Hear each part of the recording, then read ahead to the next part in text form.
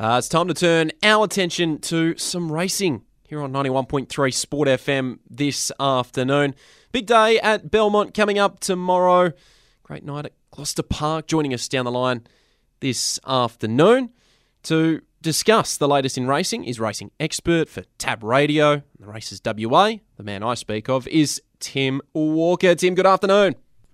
Hello to you, Matt, and all of your listeners. Great to be with you on the program once again. Thank you very much for taking the time today. Now, how are things looking for Belmont tomorrow? Do you think the weather will hold up, and what's the track going to look like?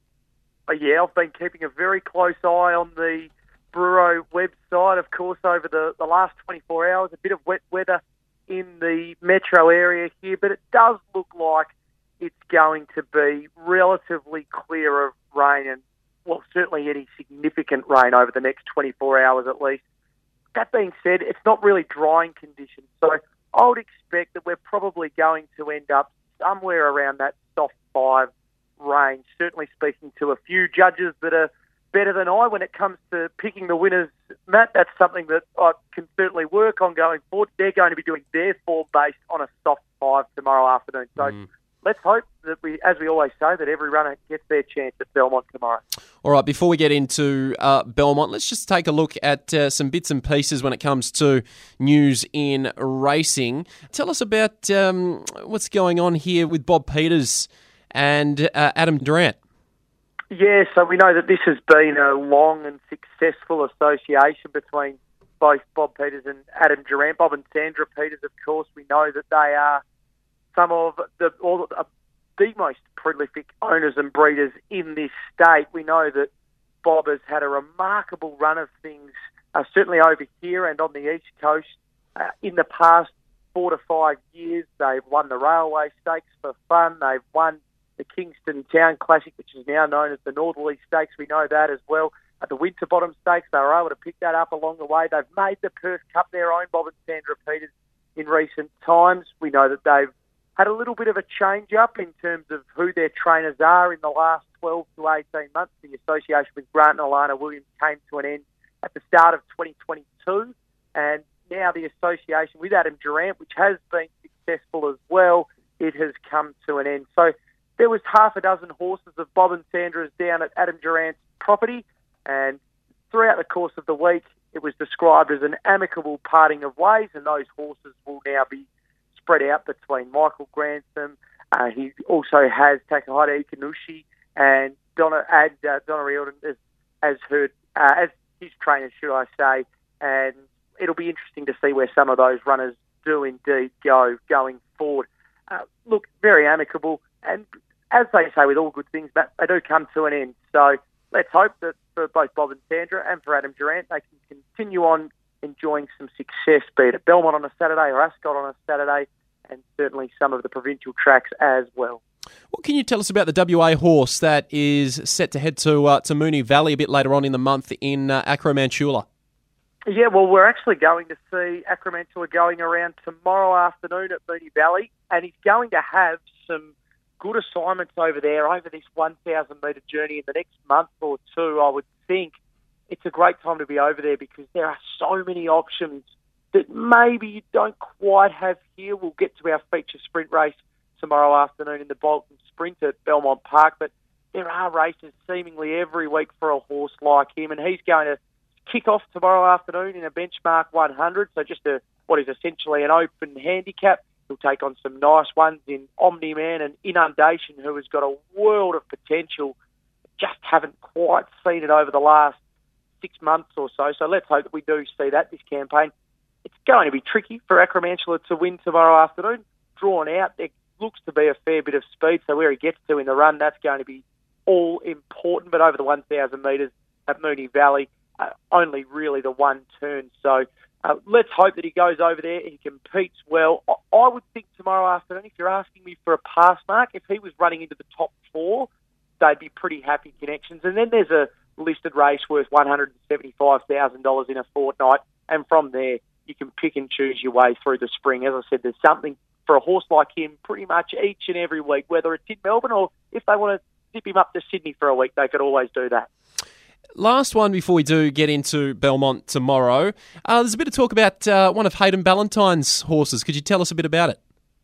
Yeah, so that was, of course, on Wednesday afternoon at Belmont Park. It was early on in the 7-event program. We got to see Mortgage Boy going around and won really nicely. I think there is probably going to be a couple of Saturday wins. If you to ask me to put my neck out and say what this horse could do, I reckon he could probably get to Saturday level, and I think he could be very competitive. It was a nice win.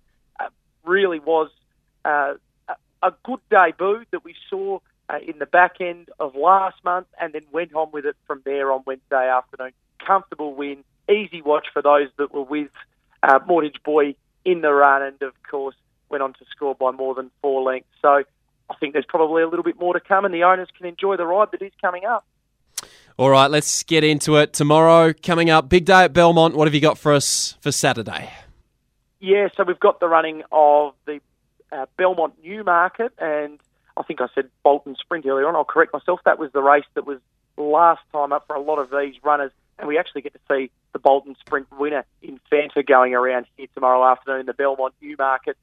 Look, this is a race where, again, I don't think we're going to see any real significant carnival players, but at the same time, we did see one or two that went through this series of races last year, and they went on and played some sort of a part in the Ascot Carnival. So important to keep an eye out on this race, albeit it may not be the absolute A-grade form going forward to our feature races. I would expect Fanta, with a wonderful racing pattern, to be pretty prolific tomorrow afternoon, to be right there near the speed and can give them something to chase. $2.70 with Tad Touch. He's going to be so very hard to beat. Did get a push for those listeners of yours out there, Matt, that like a little bit of value. Excellent Dream, the extreme outsider in the field at $20 as things stand with Tab Touch. Second up, wasn't a terrible performance last time out. So if you're more of a value shopper, that might be the way to go. Excellent Dream, albeit Fanta the one to beat tomorrow afternoon in the feature event, the Belmont Newmarket. All right, so that's race 8 coming up at Belmont tomorrow, and Excellent Dream, number 8 as well. Nice, easy one to remember. But Fanta, the big favourite, heading into Saturday. What else on the card stands out to you, Tim? Yeah, so I'm really looking forward to seeing Duchess of Gossip once again. Has been in terrific form. 4 wins and 2 seconds from 7 career starts. She goes around in race 7 on the program. William Pike aboard, so he's going to be pretty prolific again in some of the key races on the card tomorrow afternoon, William Pike. And I think this mare, Duchess of Gossip, can continue on her winning ways in the 7th event on the program. And keep an eye out as well on race number 3 on the program.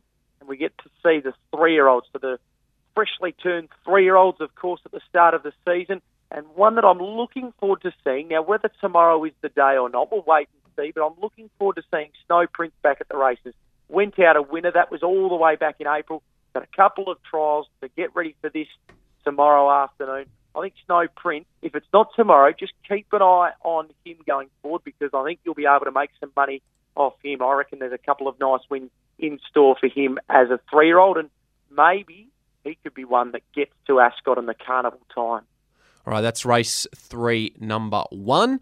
And the other big one, race 7, number 4, Duchess of Gossip.